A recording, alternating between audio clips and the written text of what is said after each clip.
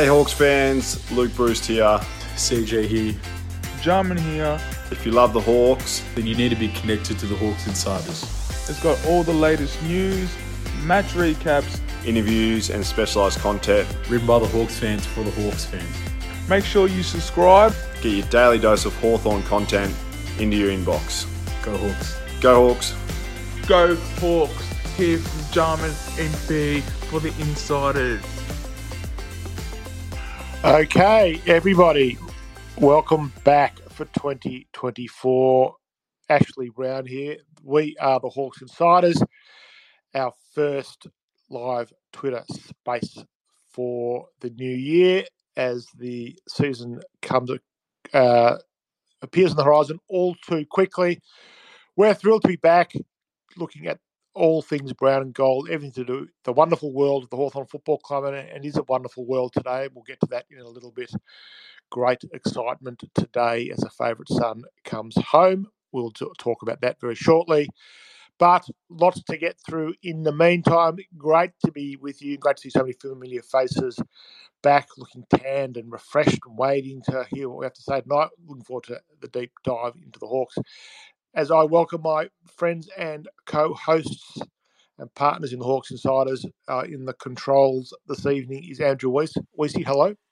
Good evening, Ash. Happy New Year to you and to everyone. And definitely today's probably been the peak of it so far from a Hawthorn point of view, but very, very exciting times ahead, which is a good. We're a good club to be part of at the moment. Darren Levine, hello.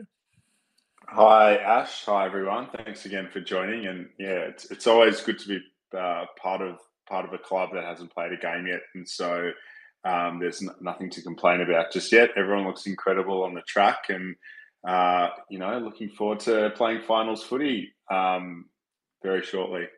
The counter argument to nothing to complain about is Brad Klebanski. Hello, Brad. all. Happy New Year, everyone. What a great day. Favourite son comes home. Looking forward to a brilliant 2024. Everyone, as Daz has mentioned before, looks great on the track other than Will Day, touch wood. Everyone's fit and firing, so a lot to look forward to. We'll get to the housekeeping first, and we are... We dropped yesterday or the day before. We've had tremendous interest already. We're very pleased to confirm our first ever Hawks Insiders live panel show. We will be at the Glenferrie Hotel in Hawthorn, at the heart of the Hawthorn Footy Club, a couple of drop punts away from Glenferrie Oval, on March 13. Doors will open from 6:30. We'll probably kick off proceedings around 7:30. Weissy, this is your baby. Just run through the key points of the evening. Yeah, well, as you said, Ash, very, very excited, and as much for the panels themselves as just being able to all be in a room together, and certainly some of the rusted on Hawks Insiders friends that are always joining us have already purchased tickets. 130 tickets available. We've already sold 50 of them, and they went on sale yesterday.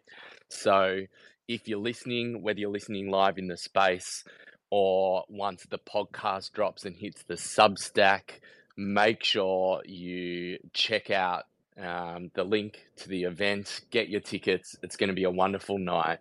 It's going to be a fun night, and we've got some monster guests already on board, so it's going to be an absolute ripper. And we've also had quite a few questions and queries from interstaters who aren't going to be able to be at the venue on the night, and we're looking at some potential options for what can be done there. So stay tuned.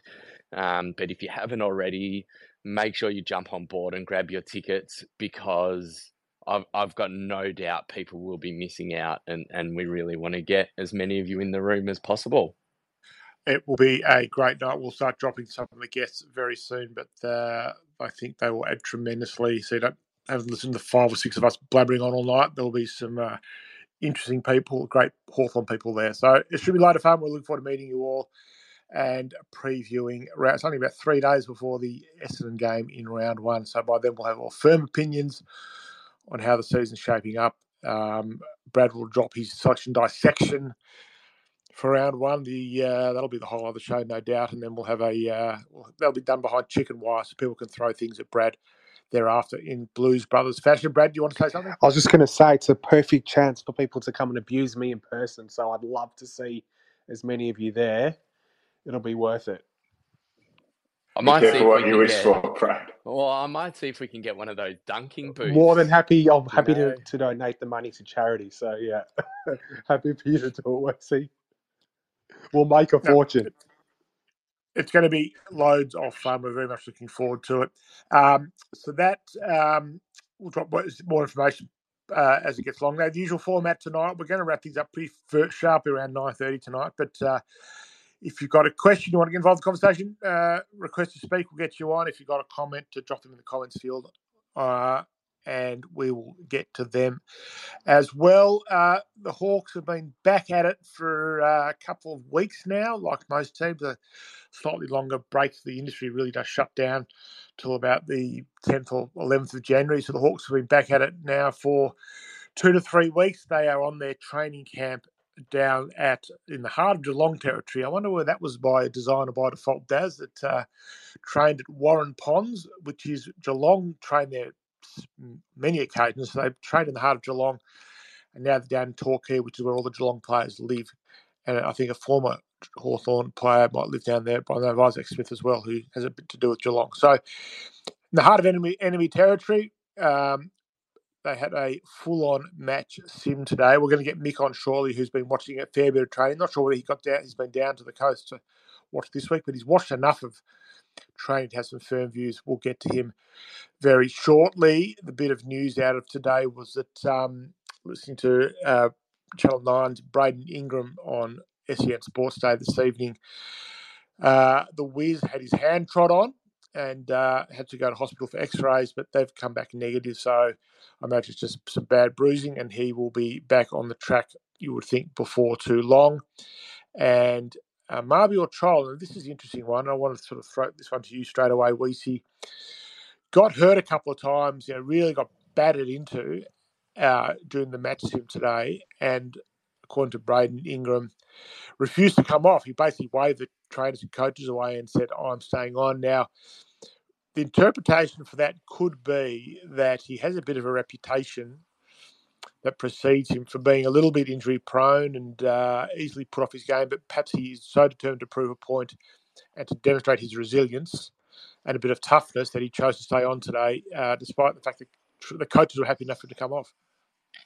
Yeah, look, I reckon, and certainly Mick's seen a lot of Marby across pre-season, not necessarily on the track the whole time, but I reckon, Ash, depending on which side of the fence you sit, you could mount an argument to suggest what that actually means. I think if you look in totality at his progression over the pre-season and the reports over, certainly from Mick, the stuff that he's been involved in January, as well as the little snippets from today, he and the forward line seem to be tracking really, really well, which is a positive, because I think all of us in our New Year's questions, the biggest questions on our mind article that we put out had something about the functionality of the forward line. It seems to be clicking, and maybe Brad, it's worth you talking to this, because you put out your hypothetical forward line on Twitter today, and that went absolutely nuts, with plenty giving their thoughts, opinions, and you're going to have a really, really tough time, regardless of how things go over the next few weeks, in terms of picking the starting forward line for round one. Oh, absolutely. It's going to be a nightmare, and I feel for the coaches, but it's a good position to be in. Mick, I'm sure, is going to talk about it shortly. But yeah, I put out my hypothetical, forward line to start off the season. And when you compare it to what we had out on the park round one last year, I think our forward line this season is a million times better. I looked at our team last year. We had Fergus Green, Kajitsky play down there, Lloyd Meek play down there at the start of the year. The biggest one, which is quite controversial still, when Daz wrote a great piece on it, is the Blake at Hardwick move to the forward line. He's going to start the season in the forward line. The majority of the people in my replies, I disagree. So if it starts slowly and if he struggles in the forward line at the start of the year, our supporters are going to come for Salmon fast, because the majority, I reckon 9 out of 10 people believe Blake Hardwick should start the season and remain in the back line. So it's going to be very interesting to see. So it'd be interesting to get mixed comments on that one. We'll call Mick in. So your half forward line that you put on X, formerly known as Twitter, late today, Brad, was half forwards Hardwick, Lewis, Moore, forwards Bruce, Chol, Ginnivan, interchange. You got Watson and McDonald, and Sam Butler. Unlucky. Mick, welcome. You've been camped out at Waverley for much of the summer. How do you think it stacks up? How are you seeing it all come together? My big fear is that the forward line will take time to gel, and that might be the cost of a game or two early in the season, because it's the one part of the ground. There's so many new pieces and a third forward line coach in as many years. How are you seeing it all come together forward of the ball? Yeah, I think you're right, Ash. It's going to be a work in progress. Hi, everyone. Too. Yeah, it's definitely a work in progress, because I didn't get out of Geelong, because I had a few other things on this week. But yeah, in terms of how they're going to structure, particularly amongst the small forwards, is going to be the real key, I think. What's going to be the mix? And I don't know, looking at what Brad put up today, I'm not sure that Moore will play as a forward. I just think he gets forced out. People asked, had chat about Chol before. He's an interesting watch, I think. Before Christmas, he was off to the rehab group and running with Lewis and Gunston and Reeves and Seamus Mitchell and CJ until the last 2 weeks before Christmas. And then he looks very casual, very laconic. Then he's joined into the main group post-Christmas. And he's, again, very laconic in the first couple of weeks. And when they go from drill to drill, he's one of those guys who asked one of the support staff to kick him a ball, and he'll have a shot for goal from the pocket, from 50 out, either at the start or the end of the drill as they're transitioning across. But then he did a really good running session last week, because prior to that, he had been in the back end of the slowest group. And it's probably disrespectful to say, but you judge him as being quite a good athlete. And then does he actually have a tank? Well, the jury was out. But what I saw last week, he seems to have a better tank than what he had prior to that week. And there had been that issue about his knee. So whether that's come good. And again, going to the earlier point, when they did the 4x1 kilometre run, he was one of the first off to get a little bit of a massage after the run before going to the next transition into the next activity. So again, your point earlier about today toughing it out might be part of that reset, so to speak.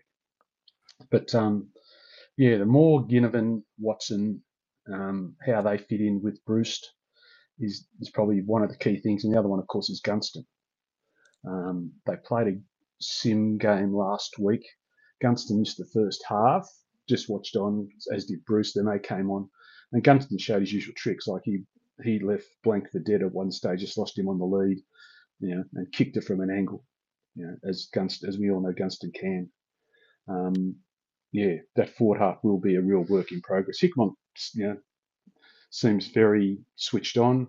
They run some interesting drills amongst themselves as well through the past couple of weeks as they've all got on the track. And again, my suspicion was Lewis would play further up the ground, but then he and Chol both interchange between, say, full forward and that floating, up to the wing in terms of matching opportunities again. And both of them are really good field kicks, as I put in the report the other week. So that's an advantage as well. So, I sort of rambled on there, but that gives you a bit of an idea. Brad? Yeah, I just wanted to follow up on the Moore stuff. When you look at the structure and the plays that we've brought in, it's an interesting one, as Mick has said. But if you look at the forward line, if Moore doesn't play there, where you've got Chol, Lewis, Hardwick probably playing as that hit up forward. Bruce, Ginnivan, none of those players tackle and put pressure. Dylan Moore in that lot, I believe, would be our number one tackler. I might be wrong, but I'm pretty sure Ginnivan at Collingwood or Ginnivan averages less than 2 tackles a game. And for someone that plays the position that he does, that's not going to be good enough. He needs to work on his tackling. And I reckon Moore in that lot, if you put all those names down on paper, other than Moore, who else in that forward line is going to be that pressure forward? I think Sam Butler's got potential, but I don't think he's going to be in our best side come the start of the season. To have a small forward who pressures and tackles is arguably the most important forward in the game at the moment. And other than Moore, I don't think we have that player. Watson maybe, but we haven't seen him play at the level yet. Yeah, I understand the argument, Brad. And the thing about Watson is, I've got a personal he is small. Like him tackling a couple of blokes at the moment, they just don't argue. He bounces off. And equally, when he gets tackled, if he gets tackled by the jumper, he can break it. But if a bloke gets 2 arms around him, he's not quite strong enough yet to break through the tackle. McDonald's the one possibly. Butler has been interesting. In any match sim, he's been off the wing. They haven't put him in the forward half at any stage that I've noticed, because they just haven't had the opportunity, so to speak. But the forward pressure, might have to be team pressure. That's a thing, and that might be the discerning point of getting the game with Mitch. How's Ginnivan looking, Mick, so far? Yeah, he's interested. He's engaged. He played. I didn't see any different what he played at Collingwood. He linked up a couple of. He's very clever, obviously, and he linked up a couple of times with Gunston and Watson. He is. He's the known. What he's shown at Collingwood, he hasn't shown any different. On the track anyway, in terms of playing. And he appears to get on well with the other blokes. They're chatting to him. Wears a different headband every training session, I think. Different colour. But no, he seems. Have you worked if you look out at what we trade? Sorry, go on. Have you worked out a rhyme or reason to the colours on a day? Like is pink a certain day and a certain reason, or green another day? If you crack the code, I haven't cracked the code. It might be the one that's cleanest, perhaps. I don't know. It's interesting. He came back probably the best tan of all of them. But when you look at what we lost over the trade period, etc., he's a definite upgrade. So we go from there. There are kind of people who think that he reached his ceiling. That he came on, burst on the scene, does what he does, but they actually don't see a lot of upside in given the fact that he's barely best 23 for them last year. They don't see a lot of upside. So the challenge is going to be how can he take that next 10, 20% he probably needs to, and what Mitchell has seen in him that perhaps Collingwood and others couldn't. Is it a different game plan that Hawthorn's got to Collingwood? Like he's not quick, so Collingwood have that run, everybody run, and cover. Now whether he'll be able to be the crumbing forward to Lewis and Chol, because Collingwood again didn't have those really tall targets up forward, that they could take the crumb off. Connor McDonald, the favourite here, Con, as we like to call him at Hawks Insiders. How's he tracking? Flying, Surprise you. Every time someone puts out a team he's not in it, it just shows. It's crazy. People just don't understand. They don't watch. He went into the middle in the second half of a match sim last week and looked as clean as any of them. And he's got that opportunity. And I read something, I think last week, that might have been one of the assistant coaches saying he's got that. Might have been David Hale, and he said he's got that burst of speed that they want to use on the outside. But he's flying. He's like, I'm a rep for his kicking. I think he's a great kick, and he's got good vision. He's There aren't, of course, there's not many that aren't flying, but aside from Will Day, they're all having a crack, I think. Yep. Okay, Brad. Just another quick one for Mick on Connor. With Carl at Amon going back to the, he's going to be playing as a half back. There are 2 wing spots up for grabs. I think CJ is going to get one. While reports he's been playing wing this preseason and flying. Sam loves him. But can Connor McDonald play on the other wing, or do you think he'll play it safe and go with a Harry Morrison type? Well, it's been an interesting watch because the other one is D'Ambrosio. So they've played both D'Ambrosio and Amon off half back, and the other's gone to the wing in a couple of match sim opportunities. Morrison and CJ have played the wing. Butler's done a little bit of wing work, and so has McDonald. So they're probably, and so is Dylan Moore. So they're probably the six are going to try and fight for 3 spots potentially in that area. The Amon D'Ambrosio one is an interesting watch because they have purposely changed them in a couple of match sims for a half or a quarter, and the others go on the other spot. So again, that might be something that has to be worked out in the next 2 or 3 weeks. D'Ambrosio is a lovely kick. His execution a couple of times, like he hasn't seen blokes coming in from the side, so his passes have been intercepted. So his vision, sometimes you just think, does he have tunnel vision? He's got that peripheral view of the ground, particularly when you're doing the 45 kick coming off half back. You can really then leave yourself exposed. So it's probably a work in progress, I'd suggest. So Mick, we'll sort of take this in a slightly different direction. So Darren's written an excellent piece on the Substack today about Blake Hardwick. We'll want to hear this from you because you actually have watched more of the preseason than the rest of us combined, I think. What are they doing with Hardwick? Is it just a summer ruse? Is it now past the point of no return where he's done so much training with the forwards, he has to play there for the start of the season? What's your gut feel on why they're doing it, and how does he fit in? I think my gut feel, it's got as much to do with leg speed as anything else in the back half. I'll put a thing in Brad's, what we call him today, tweet today, late, just this afternoon, saying, I see the back half as being, let me just bring it up, Sicily, Blank, Scrimshaw, Impey, Weddle, and then Amon, D'Ambrosio, and Impey probably doing the lockdown role. So watching Hardwick do the long runs, he hasn't got a tank either. He's got a tank, but he's not relative to the others. And he has got that hit up lead in the forward half. He's a good mark, and he's a very good kick for goal. So, and again, I think Luke Bruce said a couple of weeks ago, Jamie Elliott equivalent role, that type of thing. So they've invested that much into it, unless they're going to have to change the whole dynamic in the next 2 weeks to get it back to put him in the back half. But he's done everything forward other than perhaps a quarter in one of the match sims about 2 weeks ago. So I think they're probably, all chips in at the moment until things go otherwise, I'd suggest. Darren, you wrote the article. What are your thoughts? Well, it was interesting hearing everyone talk about where the forward pressure is coming from, and it's probably a point that I neglected in the article. And one of our readers, I think it was GDK, made that point in that this may be about injecting that sort of forward pressure as much as it is about playing to Hardwick's sort of junior strengths as a junior, and trying to revitalise, his career and maybe revitalise our forward line and make our back line a bit more offensively minded than it's been in the past. So it's just so intriguing, and I'm not, I don't know how it came across in the article, but I'm not completely sold. I saw Hardwick in the forward line a few times last year. Mitchell was definitely flirting with it. I didn't love it.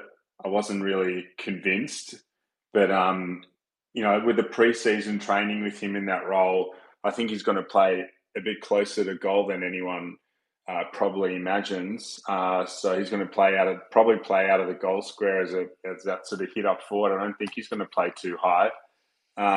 It's really interesting, and I think it makes our forward line probably one of the most dynamic and impossible to predict going into next season. You can't set your watch to what Mitchell's going to do with that forward line, and it's a bunch of players that all have completely different attributes. So that's. I reckon you had me with the end of the article, which was, if this is what they're choosing to do, and we have no reason to doubt the progress that's being made and the tinkering and the position changes and all of that sort of stuff, at the end of the day, if after 3 or 4 or 6 or 7 weeks it's not working, they'll just put him back in defence. So, it's another season where we're all on board with not necessarily an expectation of playing finals, probably still a little hope of it, and we know the players all think or have certainly projected that they want to. But again, this is another season to be able to try stuff like this. And like you said at the end of the article, Daz, if it doesn't work, we can just put him back in the back line. Yeah, and it's a good point. And again, it's another free hit season, whether we like it or not, for Sam Mitchell. I don't think he's in the gun. And even if we do finish below last year's position, as long as people consider that progress, I think he'll be safe. But I think this is the season where we're probably going to see a bit more of a glimpse as to how Sam Mitchell wants to play.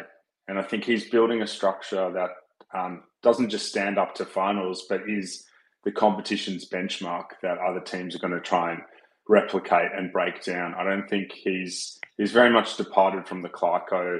Let's look at the other teams, the opposition structures, and figure out how we break them down. I think he wants the competition to chase the Hawks, and I think this is year one of them trying to implement that. I want to ask Mick about one last player, and then we're going to move on to a couple of bits and pieces. Is Jack Scrimshaw reports that the pennies dropped. He's flying. He was smashing in the beep tests and the time trials and that sort of thing. How's he looking? Is he an absolute walk-up start for round one, possibly even a centre-half back? What's your thoughts on Scrimshaw? Yeah, definitely, Ash. He's even admitted himself that he was slack last year. No, he's running well. Again, he seems to be more engaged. Now, again, that's just purely observational. You can't tell from where I sit, but he just seems to be more engaged with the group and in the smaller activities. The drills where they break away. But no, I think he's a lock at the moment. The one that has caught my eye as an interest is Jai Sarong. How he'll fit in, because he's got the tank and the height. And I'm thinking, you want someone to run with, say, Jeremy Cameron.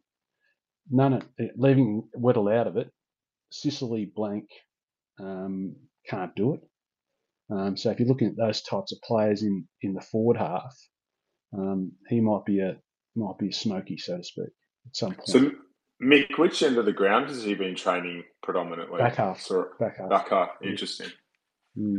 Yeah. I'm not convinced Sam Frost is going to be in the best team round one. He's had a bit of a delayed start their pre-season. I'm just wondering whether Frosty's the one who might, be enjoyed for a lot of supporters if it turns out to be the case. But I'm not convinced Frosty's the walk-up start, even though as highly rated as he is. They might roll the dice and see how they can go without him for the first few weeks, and clearing a spot for Scrimshaw and to be the key position player and giving Sarong a chance.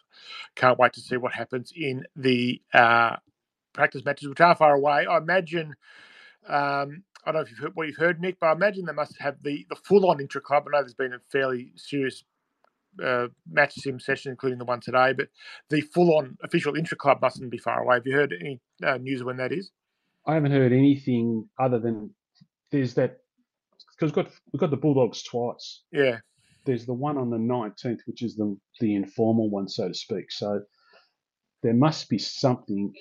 They won't do two in that 1 week. So you think it'd be the week before. So I'd be guessing, that week potentially. But it might be around the 9th, the 8th or 9th or something like that. Late that week, I reckon, is when it could potentially be. I'll catch up with the club for a couple other things later in the week. I'll try and find out when that is and let people know. Mick, thank you. That has been wonderful. Stay if there's anything else you want to add to other stuff we're going to talk about, but your input has been fantastic. We really appreciate the lengths you go to find out what's actually going on. We don't normally do this. We're doing a shout out. One of our very loyal followers of Hawks Insiders, a guy called Matt Petrie, hasn't been feeling all that great lately. He sent us a message how much he's enjoying how much he loves the spaces, how happy he is that we're back.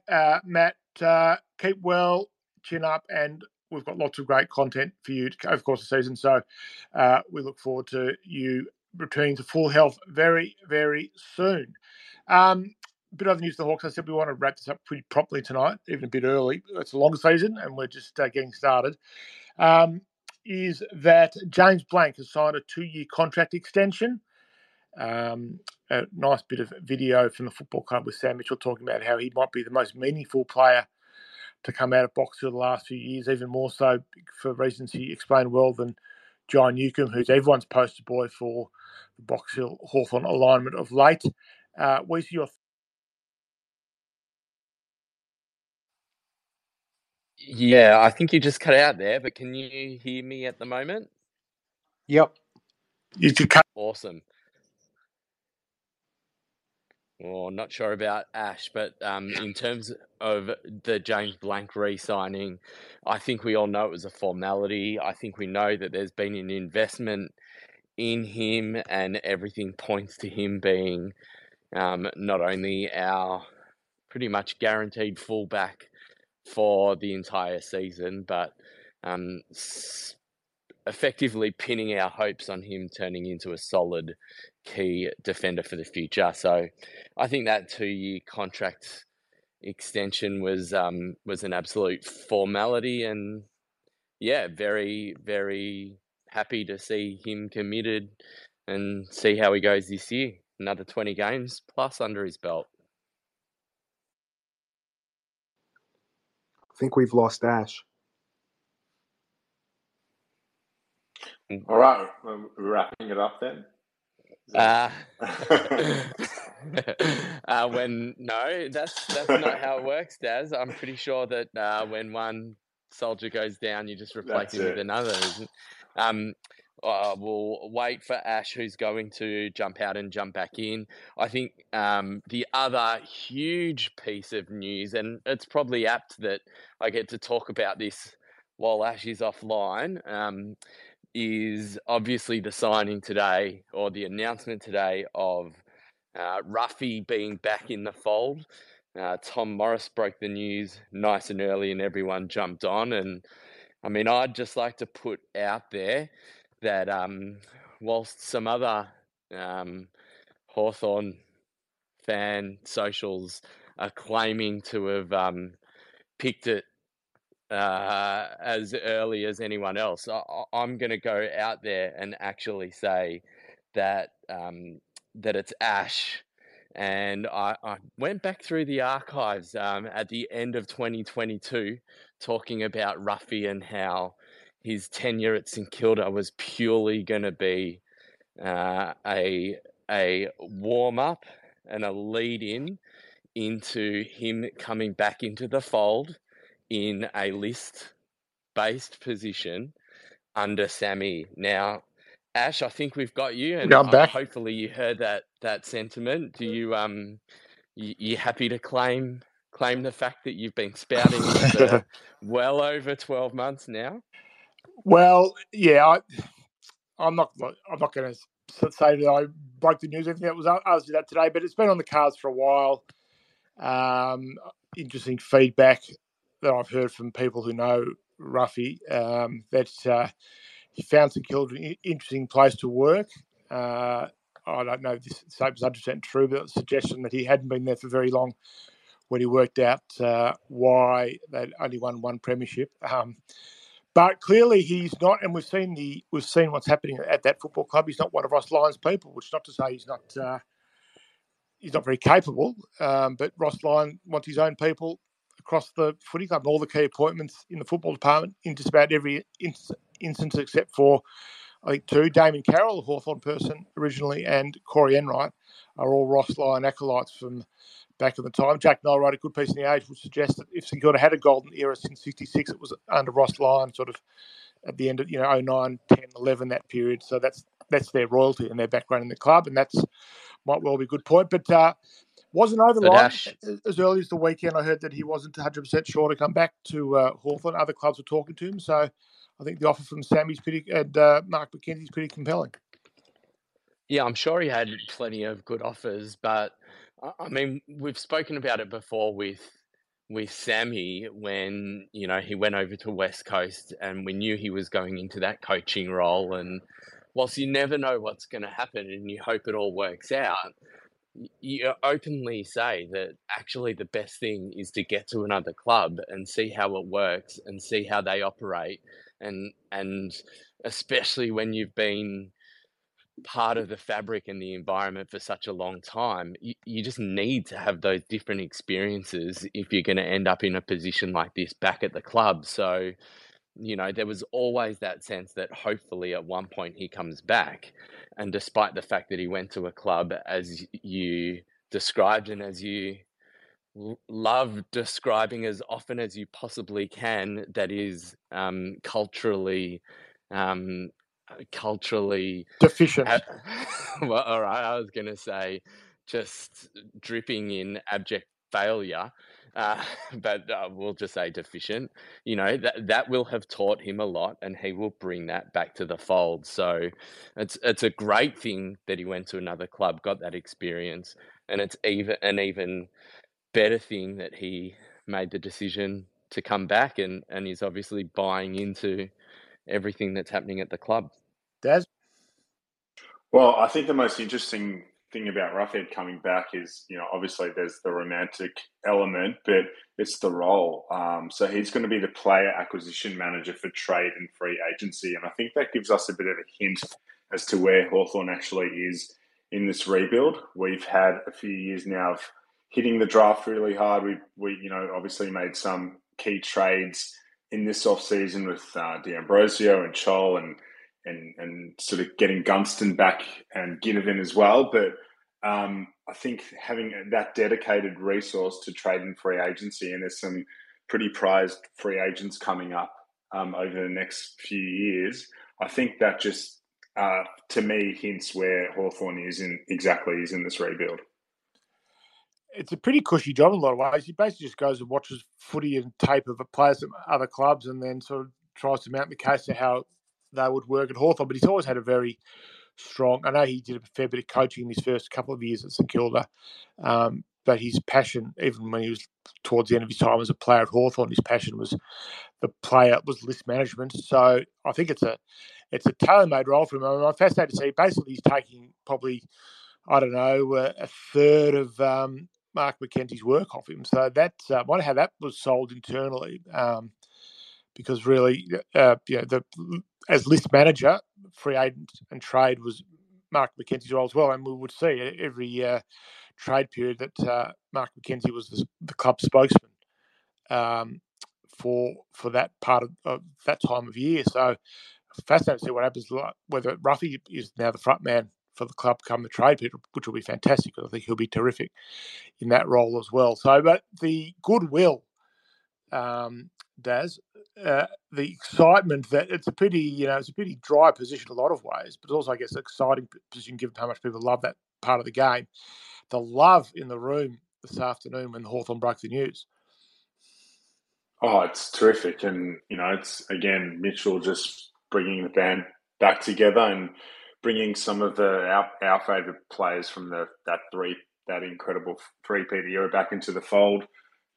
Maybe Cyril's next in the small forward coach specialist role, and that would really cap it off. But yeah, it's Jared Roughhead is one of the Hawthorn greats, and to do what he did off the back of an absolute the hell that he went through with cancer, and then to come back and captain the club a year later, I think it's he's just one of the greatest ever Hawthorn people, and his final game against the Gold Coast is one that I'll remember forever. It was one of the best days of the footy. Danny Prince, welcome. Good to have you here. My question for you is the appointment of Jared Roughhead into this role, is that acknowledged by the club that they've been to the well a few times and fallen just short with players from other clubs, and most notably Brisbane being Ben Mackay. Is this a recognition by the club that the cup of coffee with Dylan Moore, they need to do a bit more than that to try and get players across the line? Yeah, look, I think it probably is. I think it's a combination of a couple of things, and Daz touched on it before. I think it speaks volumes to where the Hawks believe their list is at. To employ somebody in a very specific role, focusing on free agents, especially, probably indicates we haven't had the success we would have liked in recent seasons, but also where our list build is currently at. We can't continue to keep hitting the draft really hard.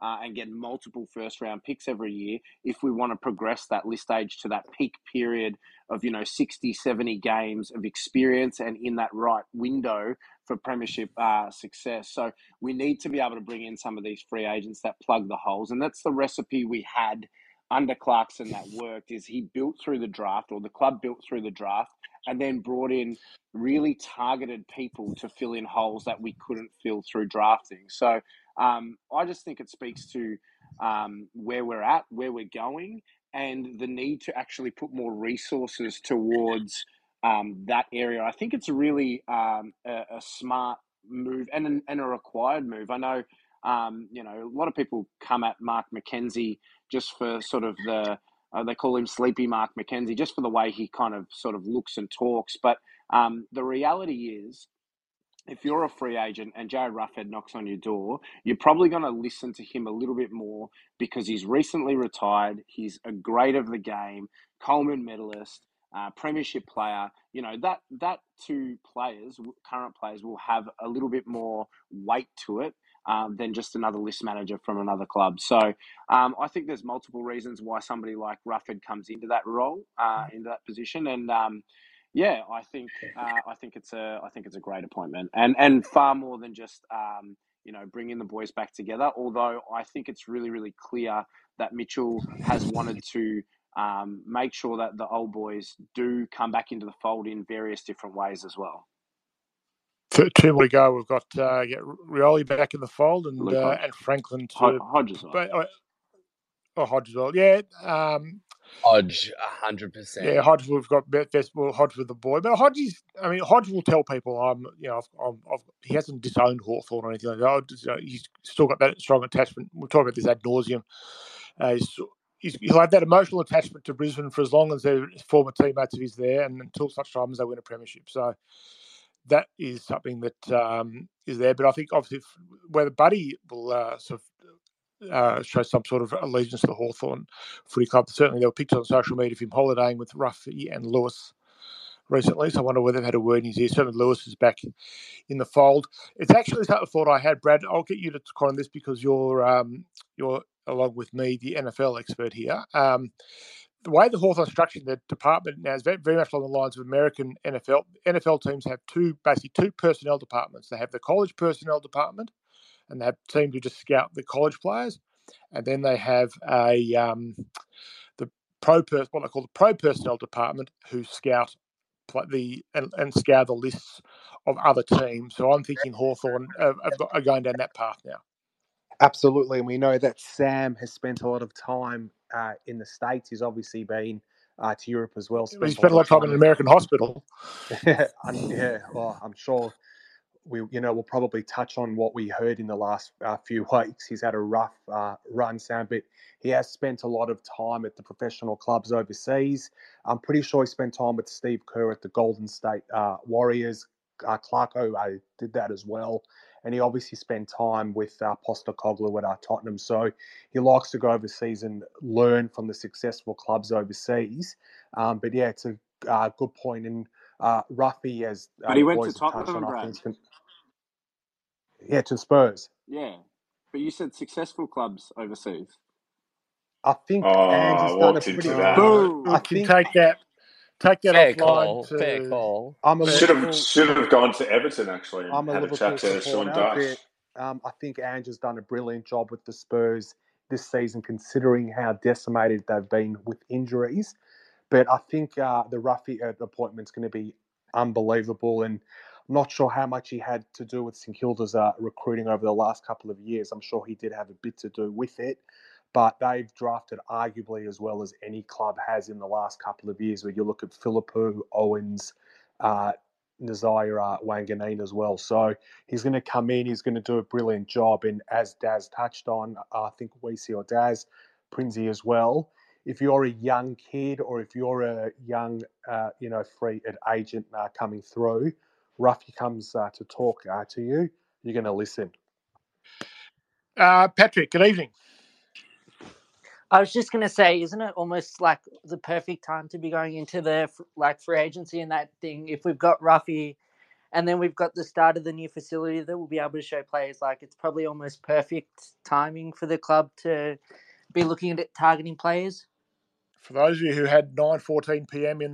when will Patrick talk about Dingley Pool? Congratulations, you are tonight's winner. Very good points, both of them, Patrick. Absolutely, Dingley is rising out of the ground very quickly, and that will be a point of interest. But I think Ruffy, as a couple of you said, I think Jared Ruffhead sitting down and talking to you about selling you on a role at the Hawthorn Footy Club, I think he will mount a fairly compelling case. He really does know football and he knows that side of the business. So it is a great appointment to be welcomed by all of us. There's really only one thing I also wanted to talk about before, and then we'll go to some comments and what have you before we go. And Patrick, you were one of the very first to sign up for our live event on the 30th of March, so we thank you. And we're really looking forward to meeting you in person on the night. Brad, you can't comment on this because you are a bit compromised with this conversation, but Channel Bloody 7 or Bloody Channel 7 decides, towards the end of the cricket, and I think during their NFL programming as well, to start their AFL promotion for next season with lots of exciting visuals about the new season. One Hawthorn player was pictured. His name is Fergus Green. He no longer plays for the club. Darren, the media is your account. Is this further evidence that Channel 7 hates Hawthorn? Oh, I think it's plainly obvious. And AFL hates Hawthorn, and the Prime Minister doesn't hate Hawthorn. He's a Hawthorn supporter. The Premier hates Hawthorn. The Premier hates Hawthorn. The ex-Premier hates Hawthorn. It's just us against the world, which is kind of where we want to be, where we're at our best. We've got Kane Corns on our side, though. Let's be honest. Not Damo, though. Damo hates Hawthorn. That's made that plainly obvious. Kane's done the full mea culpa. But seriously, how poor is it for Channel 7 to run this ad? And we think of 8 players they could have put on that ad. They could have had Weddle for the excitement. Newcomb, Will Day, Mitch Lewis, Sicily, doing all sorts of players. They chose a player who doesn't play for the club anymore. It really is disappointing. And Hawthorn people are entitled to feel a bit short, got the short shrift again from 7. Yeah, look, it's interesting because I think Kane's a good barometer of where we're at. And, from the irrelevant Hawks to him now wanting 5 or 6 players on the back of his Guernsey. So we've got a really exciting contingent of players that I think are going to be poster boys of the competition in the next 3 or 4 years. So I think, it just shows how, we're not a primetime footy team yet, unfortunately. And look, I think it's just more fuel for these players to prove everyone wrong and to get those Friday night games and to get the recognition and to make Hawthorn a primetime footy team again. I totally agree with you, Ash, in terms of this is a multi-squillion dollar television rights deal that they've bought into, and I just think it actually wouldn't have mattered whether it was Hawthorn or another club to have a player as part of the promo, one player from a team that's no longer on the club's list. With all due respect to who's put that together, like the work experience kid should not be putting that promo together, and it shouldn't matter which club it's from. Like, it's actually ridiculous that they'd have someone who's not on a list anymore. It's absurd.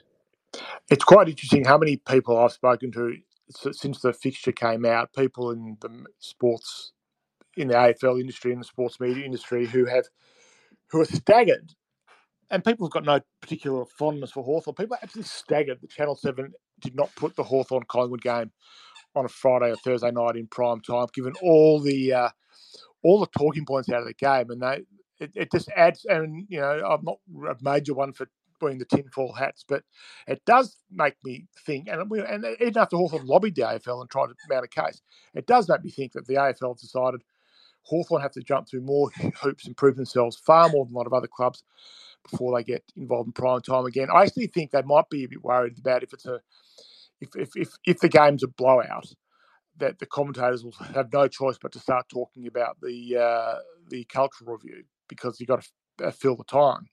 And Brad, that's where we'll get you involved with your background, and maybe that actually worries them that they won't help. They'll have no choice but to talk about it, and that just tarnishes the AFL's brand in prime time. It's an interesting point, Ash, but we've seen in the last few years that doesn't matter where the clubs are on the ladder, Hawthorn and Collingwood usually play really high-quality games. Like our record against Collingwood the last probably 3 or 4 seasons, even though we've been 10 bottom seasons. Hawthorn lost twice to Collingwood in about 10 years. Yeah, but more like, we finished bottom 4 3 of the last 4 years, and yet last year we comprehensively beat them. The year before we started quite poorly. We only lost, I think, by a kick in the end. And like you mentioned as well, the storylines out of the game will be massive. So even, if it's a bit of a blowout, it doesn't really matter. It's really, really poor. I get it. It's going to be the end of the round, the gather round. What is it, 4:45 kickoff on a Sunday afternoon, which is which is not a great time slot. It'll obviously be on Fox as well, not Channel 7.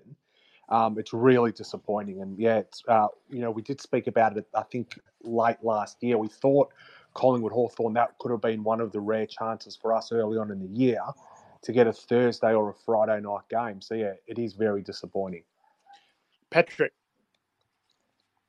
I was just going to say, surely it's the AFL punishing us over the cultural review.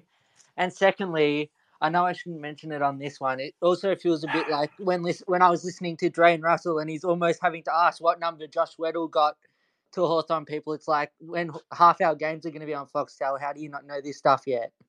Well, Dwayne just took his copy of the season guide today, so he will soon know. Weezy, you want to say something? I was just going to say, Ash, if the concern is there being a smashing when we're on prime time and not wanting to talk about the cultural review, you couldn't then pit us up against a worse opponent than Collingwood, right? If you're worried about that being the topic of conversation, because you can't really get stuck into us and our cultural issues in the past when you've got Collingwood in front of you at the same time.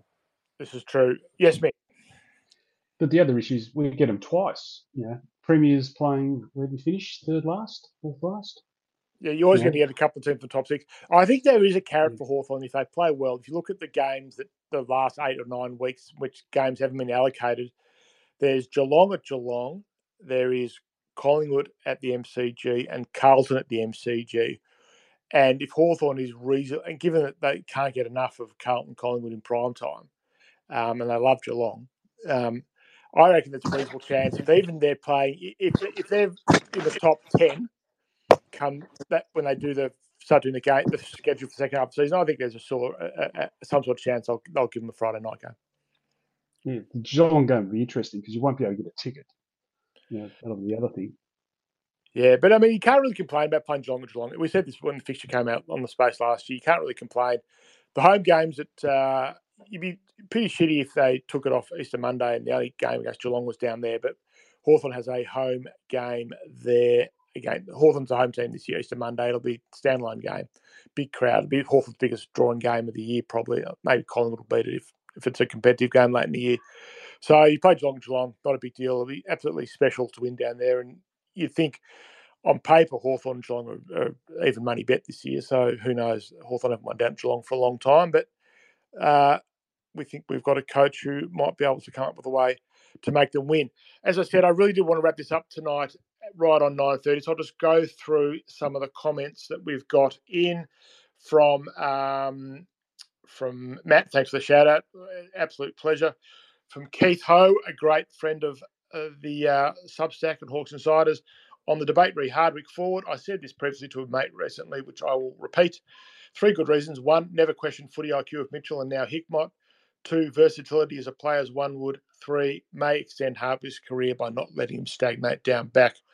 All good points. Wok makes this point. I want to get your view on this, Danny. Keeping Frost and delisting Jekka makes me sick. And only decisions Sam's made that I haven't agreed with.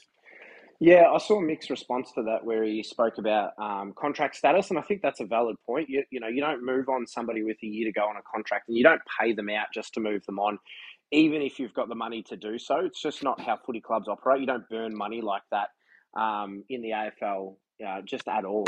But I think the second thing is Emerson Jekka's proven nothing. So I don't really see the fascination with him. He proved for half a season that he was a good VFL footballer and did nothing in his opportunities at AFL football, can't keep his body right in any way, shape or form. And I just think you can't persist with those guys for longer than we did with him. And he had opportunities and he didn't make them count and he got the boot. I think it was the right decision. I don't think a player like Emerson Jekka is somebody we need to lose sleep over. Look, I don't think Sam Frost will be too much longer for this Hawthorn list, but he's a stopgap solution if we need it. And he's somebody that you can put in there at a pinch if they've got, multiple, strong, tall forwards that, James Sicily or Jack Scrimshaw can't go with. But the reality is there's a really key back sized hole on our list that needs to be filled in the next year and a half. He's also a great bloke and an incredible clubman, and they all love him and his leadership off the field and all of the stuff that he's done around the club and in the community as well. So that adds further weight to the to another reason. And it's obviously about what happens on the field and winning premierships and that sort of stuff as to why you just wouldn't burn his contract when he's so highly regarded for what he brings off field. From Damien, this would be at Ruffy, Unreal News. Rob McCartney also mentioned that they plan to make further appointments in list management in the next 12 months. So, yeah, I think as the soft cap increases and improves, they'll be putting more into their list management for sure, which does, as we've talked about, suggests they're going to start being very aggressive. From Patrick, why the heck does a match him against the Dogs have to be during the day? Because that's when they play these games. They're not designed to be for spectators. They're designed just it's pure business for the clubs. From Rowan, interesting point here. Channel 7 may give us a better run when our supporters turn up in better numbers. Empty seats, level 1 Shane Warne stand most of the time, but also reflect our poor fixture and poor membership value for money. We'll go and probably do a deep dive into membership later on because a few people think the Hawks membership packages aren't as brilliant and they charge a lot of money and we don't always get great value for money. So that'll be a good conversation to have. The clubs, Hawthorn actually averaged 50,000 for its MCG home games last year. And it was probably the best attendance that had it at best average and aggregate attendances at the MCG home games for a long time. So I'm not quite sure that's right. But yeah, there are always large gaps. There are Hawthorn people who buy their seats, I think, even now after all these years, just buy their seats so they can be eligible to buy final tickets, and that's when they come to the footy. So, but you can't argue with the numbers. 80,000 members year after year after year is a pretty good tally, and there are several clubs in Victoria who would kill to have Hawthorn's membership. From Roscoe, bring Ange Ball to Hawthorn. I'll leave that for the round ball gurus, of which I'm not, to discuss later on. And also from Roscoe, Mitchell are genius for the Corns thing. Guy hated us until he went on SEN once every couple of weeks for the Corns show. Since then, Corns has been positive about Sam and the Hawks. Sam, high IQ player. I couldn't agree more with that. I think it's one of the best things the Hawthorn comms team have done. He's put Mitchell on SEN once a fortnight. He's brought Kane around. Kane is an influencer. If we like him or hate him, he's an influencer. He shapes opinions. People listen to what he has to say. Hawthorn's comm strategy has been pretty good. I think they've had a really good summer. They've put players up, fairly regular media conferences. Great to see how they play the new media policy this year, which every player has to be made available after a game, and every player who played has to be available within 72 hours of a game finishing. I think there's not enough media around to service that in any shape or form, so there'll still be plenty of weeks when there's not much Hawthorn content out there because there's not enough journos to cover them. But it'll be interesting to see how forthcoming they're going to be. Collingwood are the trendsetters. They're the clubhouse leaders in terms of that content, in terms of their work with the media, and everyone else, including the Hawks, are playing catch up. So that is going to be a very interesting thing. So that pretty much wraps up what I'm saying. One last comment. I'm leaving this one to you, Daz. David King has been going around watching different clubs, practice matches and training sessions. Went to Richmond today, and this sentence, I just want a quick comment before we finish up. Kaczynski, ... not sure, can't be dropping lace outers. Well, I must have been watching someone else, because that doesn't sound like my boy, Jason. What's his name again? Justin Kaczynski. Jacob Kaczynski. Or even Jacob Kaczynski. But I assume you're going to me because I've been the ultimate Cosy apologist. Well, once you leave the club, you lose all brownie points and favours from me. So that sounds like a bust of a trade for Richmond, and they're going to be finishing in the bottom four. Yeah, well, if they're holding their hopes in Cosy, they may have a couple of problems that they have to deal with. Sorry, a bit of background noise at my place. That is going to be the space for tonight. We see one last plug for the live show. Yeah. Until next week's live plug. For the March 13 live show, yes, we have sold a number of tickets during this space, and we're well past the halfway mark. So it is going to sell out. So if you want to come, this isn't a push because we are going to sell all of the tickets. This is a push that if you want to come, jump on and buy them to avoid actually being disappointed of not getting into the room, because we've got maximum capacity. So please jump on, grab the tickets. We want to see you all on the 13th for the live show. And the Glenferrie Hotel are also very keen that you buy a few beers and have a nice, lovely meal while you're there as well. So make an evening of it with your friends and provide some great entertainment. It's really going to be a lot of fun. So that has been it.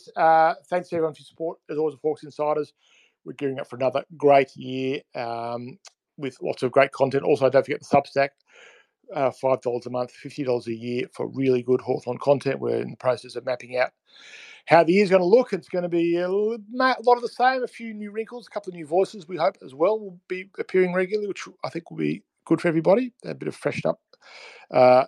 Never hurt anybody. So that is the plan. Brad, thank you. Thanks, everyone. Great show tonight. Looking forward to catching up and seeing everyone at the function and chatting in the coming weeks. And Danny, thanks for joining us in progress. Yeah, sorry I missed the start. Poor start to the year by me, but I promise I'll work hard over the rest of the pre-season and be cherry ripe for round one. And Daz and Weesey, thank you as always for your great contributions.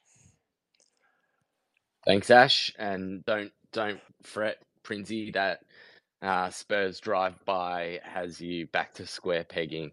Thanks to you too, Ash.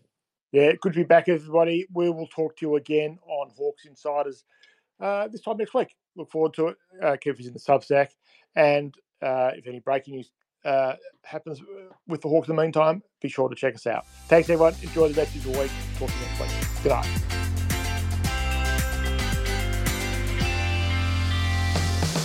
This was another Hawks Insiders production. Make sure to subscribe to our Substack for wall-to-wall Hawthorn Footy Club coverage.